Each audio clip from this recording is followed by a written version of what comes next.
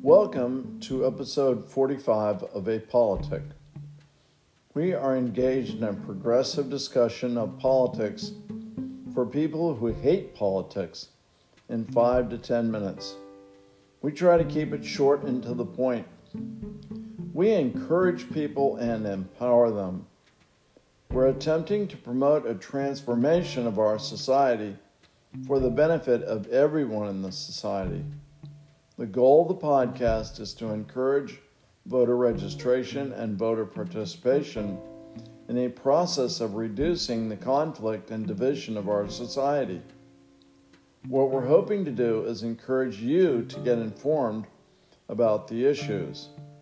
Society as a whole really needs each and every one of us to vote based on making informed choices, and that really means looking into the issues and not being fooled by all the misinformation available in the media. Some of the information that we're being given is accurate and true, but some of it is not. So we have to very carefully analyze the information that we use to form our opinions and form our votes. Apolitic pledges to give high-quality information that is not biased toward a political party. We're going to look at various topics through the lenses of progressive principles as we are looking at significant dates in American history, issues, policies, and programs. We want to examine these topics using real stories and real people. Again, all in relation to our progressive principles. This episode is a continuation of the series that we're doing in which Steve and I are examining the fallout of the presidential election of November 2020. Following the assault on the National Capitol building and the attempt by demonstrators to seize the House of Representatives chamber and enter into and control the Senate chamber to temporarily take the government out of control, on January 6, 2021, the political establishment called on President Trump to call off the assault. But President Trump, 5 hours after the crazy thing started, made a very mild statement of calling for peace and congratulating the demonstrators for attempting to stop the House and Senate from confirming the results of the Electoral College voting. However, once order was restored in the Capitol building, congressional leaders decided to get together and continue their business without missing a beat. Surprisingly, the Democratic and Republican leaders in Congress agreed to support the attempt to impeach President Trump a second time, citing the president's call to the election officials in Georgia to try to find, quote-unquote, 11,000 votes. In other words, to do whatever was necessary to invalidate the election in that state and give him the victory in Georgia. Then he called for a rally in which he encountered his supporters and encouraged them to go up to the Capitol and battle it out with the legislators. This was so amazing because it had never been done in our 250-year history. So, on to the results of the impeachment vote. We look at the immediate response by the Senate to the proposition of removing President Trump from office before January 20th. And today is January 13th. So we have less than a week to go, but there was a need to answer many questions that have been unanswered. And the first and foremost of all those are who are still in support of everything that President Trump wants to do to fundamentally change our country and how it operates. Again, this is why we need so many more of you people who hate politics to begin to take your responsibility seriously and study the issues, register to vote, and then cast your ballot. Which direction do we want to go? Forward or backward? President Trump has continued to claim that the Democratic Party and some Republicans have stolen or rigged the election, which is not true. And then he charges that they planned a series of steps to bring about his comeback in a way that the whole country would be accepting of the new outcome. Again, the progressive principle which is at stake in this whole situation is Principle 1. Increases civil liberties and personal freedom, balanced by civic and personal responsibility. As we said in most episodes, we cannot claim to be progressive when we're violating constitutional and progressive principles. Free and fair elections are the founding cornerstone of democracy. The vote has not been more important to you before now. And I'm not sure when you're going to hear this. It could be 2021 or 2050. This vote is extremely powerful, and we are glad you're finally beginning to recognize and use your power. We need more voters to be heard in the question of which direction our country should take. Thank you for joining us, and we are looking forward to our discussion.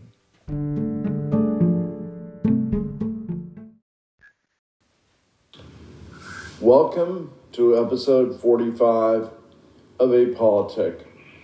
And today we're talking with Steve, and the question is, where are the Republicans? They have been silent through most of this drama over the elections of 2020, or they've been contesting the election and saying that it was rigged, that it was stolen. And so now, yesterday, Steve, we noticed that Jim Jordan got the Congressional Medal of Freedom. Yes. I'm also told that, I forget his name, the California representative, he's also going to get the Congressional really? Medal of Freedom. I'm sorry? Let's see now. From California, not... Nunez. Mr. Nunez is also going to get it. Of course, that's great. Isn't that ironic? Yeah, really. Well, next, just as our listeners who might be listening to this, if they don't understand, the Medal of Freedom is the civilian version of the Congressional Medal of Honor. In other words, there's no award given to an American that is as high as the Congressional Medal of Honor. The next one beneath it in American culture is the Medal of Freedom. Yeah, that's great. So I can't think of too many people who deserve getting it from Trump than Devin Nunes. A badge of honor, no doubt. Really? Well, anyway, we're asking the question, where are you Republicans? And you were telling me, Steve, that you had called your congressional representative, Steve Stivers. This podcast is originating from Central Ohio, and today is January 12th of 2021. So you called your representative yesterday, and what did you tell him? Well, obviously, as a constituent, and we all as constituents, when we communicate with our elected officials, need to be polite and respectful, but convey with a certain degree of certainty your perspective to the elected official. And Mr. Stivers has been a congressman for several terms now, and he's also a brigadier general in the Ohio National Guard. And so I made the point to him, and I conveyed to him with respect that I knew he had some big decisions to make in terms of his coming votes, but that the articles of impeachment for the second time that are working their way through Congress as we speak to impeach President Trump for what happened last Wednesday, January 6th, that this wasn't an issue regarding Democrats or Republicans. This is an issue that faces Americans. And I tried to politely convey to the congressman that in both being a congressman and a representative in the National Guard, he took two solemn oaths to protect and defend the Constitution of the United States, not the office of the presidency or the office of Speaker of the House or Majority Leader in the Senate. It was to the Constitution. And the charges being leveled against President Trump this second time are of such a grievous nature to the Constitution of the United States that I respectfully conveyed that I thought that he needed to, all the words that needed to be spoken have been spoken. Now it's a matter of actions. And actions, as they say, speak louder than words. And it will be interesting to see elected Republican officials in both the House and the Senate to see where they come down on this second round of impeachment charges against well, let's President go back Trump. a little bit to that, Steve, because we haven't specifically talked about the fallout from January 6th when the Congress building was essentially assaulted, or let's say a very vigorous demonstration, to say the least. And what happened after that? The day or two after January 6th, what ended up happening? We haven't talked about that yet. Well, obviously, I think all Americans, not only the representatives to the U.S. Congress, were really shaken by it. I mean, the video that has come out subsequent to the January 6th events in Washington that we didn't see in real time when they were occurring have really brought to bear the people who assaulted the building at the front of this crowd, and I would say the majority of the crowd, they milled around, they might have not gone up the steps of the Capitol, but the hardcore leading edge of this crowd, they were loaded for bear, as they say. I mean, they're using baseball bats and they're grabbing police officers and beating them with American flags, and I'm going, what does this look like overseas? How do people see these images? I mean, you'd think you were watching something in Iran or Iraq, It really was an image that will probably haunt America internationally for quite some time. And I think that the scourge of those events have so startled our elected officials that many, at least on the Republican side, are still reeling from what they saw and heard, and they're really caught between a political rock and a hard place. Do they defend and protect the oath that they took as elected officials to the Constitution, or are they going to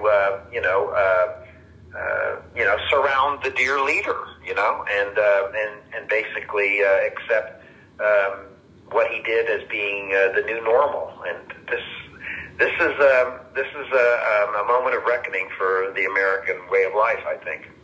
Well, I'm going to put in the show notes, actually, the full Trump speech and the full Trump event, in case anybody's interested. It's about 3 hours long, and it gives Trump's full speech, which is not that long. And it shows Don Jr. and Rudy Giuliani and the whole event from beginning to end, and it's just there are no comments. It's just the event. And then the words out of their own mouths. And, to me, it sounds like, storm the Bastille, Yes. The words, speak for themselves. And after the events to go, oh, well, I really was just, kidding, or, it was just a manner of speech. Well, words have consequences, and we're lucky that not more than 5 people, unfortunately, lost their lives as a result of those events. And actually, it's more. It's one more. It's one more. There were 6 people because a second Capitol Police officer died. But when you have the lead attorney for the president at that rally, basically utter the words to the crowd, the assembled multitudes, trial by combat. Yeah. Well, the word in the impeachment charges that stand out in the title is sedition, and those events and those comments were seditious.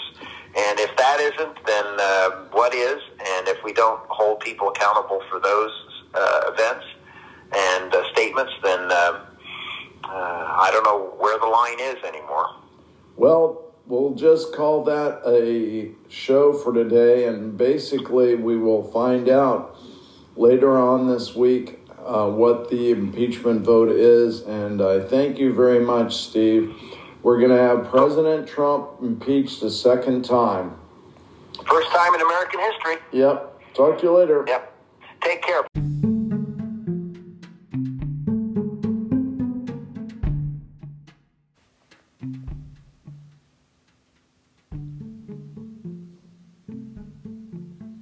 Thank you for joining us for episode 45 of A Politic. As you can see, the results of spinning false narratives about elections, these can promote injustice and be an impediment on progress. We badly need all eligible voters to get informed on the issues and to discern the truth about elections or any other event or issue that when they cast their vote. We can't blindly trust the media. All we can do is a lot of cross-checking on what's being told to see if the information is consistent, reliable, and valid. But you must decide how we in this country will respond to the issue of the clarification of our identity and our course moving forward. Your vote determines our future. Again, I'm talking to all you people who haven't been voting, that 33 to 40% who just haven't felt like taking the time and trouble to become informed on the issues and then cast your ballot.